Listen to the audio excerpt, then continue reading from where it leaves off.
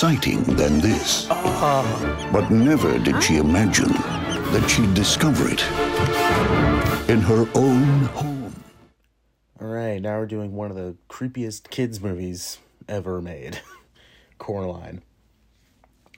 Alright, so this movie is done by Henry Selick, who did like Nightmare Before Christmas, James and the Giant Peach, and he just last year he did Wendell and Wild, which was pretty good. And this is an adaptation of I think it was a book or something from writer Neil Gaiman, who is most famously known for doing character of the Sandman, which just became a Netflix series. So this story is about a girl who's, I guess, kind of needy. She and her parents moved to this like secluded house that, you know, I guess they're giving it a very bad Yelp review. But they get there and she sees that she got a doll that looks like her, but this time it has buttons for eyes.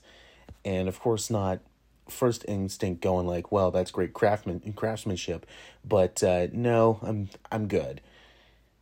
She ends up finding a door that leads her to another world where her parents are like super caring and loving, and you know the place looks just absolutely gorgeous, but the problem is that they have buttons for eyes.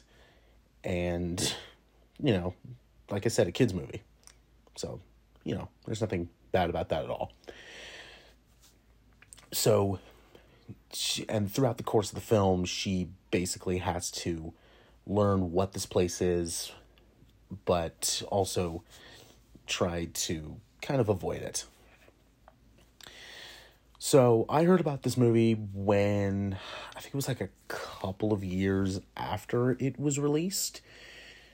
I didn't see this movie in the theater, but I was aware of it, but I didn't see it until I think like 4 years after it came out.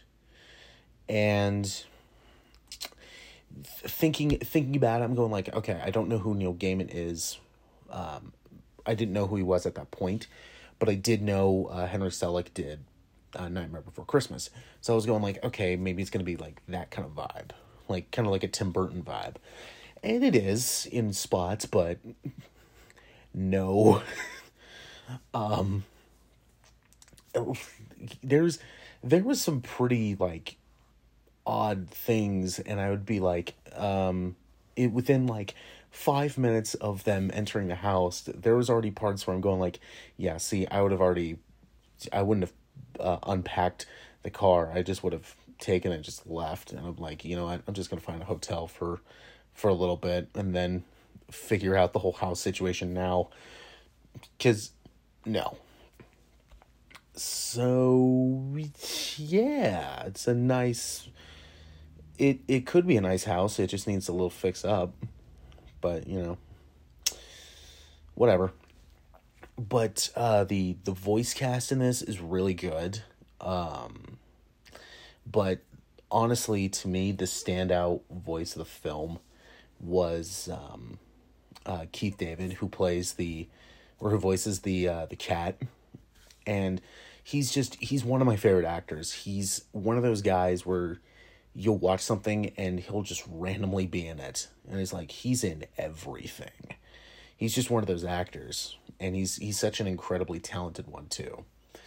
But the just once stuff goes just haywire at a certain point, just the entire world around her just is like, yeah, this is just, I don't know what they slipped into the water, but this is not natural. This is not normal. And yeah, this is a bit odd, you know, but nothing truly out of the ordinary, I don't think. at least. But, whatever. So this film, I've always been a fan of stop motion stuff. Like I really, I love Nightmare Before Christmas. James and the Giant Peach was a bit odd. Wendell Wild was really good. Last year they did Guillermo del Toro's Pinocchio, which was really amazing. So I'm a big fan of stop motion, and this movie was really, really good. The first time I saw it, I was like, this is like, reminds me of movies back in like the 80s and the 90s, where like PG rated movies weren't afraid to get dark at times. And the 2000s, this came out during like the very end of the 2000s, when a lot of kids movies were being like, filmmakers were going like, yeah, look, we know this is, aimed for kids, but we think that kids can get, or they can be quite mature. So yeah, in the 2000s you had this, you had Zathura, you had Scooby-Doo, where it was those kind of movies. They were like, okay, it's reaching a child age, but like Scooby-Doo, it had a lot of innuendos, and yep, quite a bit. Zathura, there were times where it got really dark, and I like, Zathura was a movie I watched so much when I was a kid, and then I rewatched it like a year ago after like not seeing it for a long time. And I was going like, I remember a lot of this stuff, and then, some of the parts where it got dark, I'm like, wow, I completely forgot how dark that got. Another example was a movie that I watched a lot when I was a kid, was A Series of Unfortunate Events, where that film was a dark comedy. And it was saying like, we are gonna, we're gonna show you like some pretty dark and unfortunate stuff, and we're gonna trust that the audience, mainly kids out there, are open to this kind of stuff, and they're willing to step outside their comfort zone. That's what I think children's entertainment was so great in the 2000s, because there was a lot of stuff, not just movies, but like TV shows as well, that were coming out where they were trusting that kids, kind of step outside their comfort zone. And, you had your SpongeBob, you had that stuff, but like, like Teen Titans came out.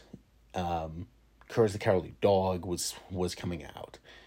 So you had these shows and movies that were reaching out to kids and going like, okay, this is kind of a stepping stone into becoming a little bit more mature. Let's see if they can handle it. And, me, I grew up watching Teen Titans. I grew up watching Courage the Cowardly Dog.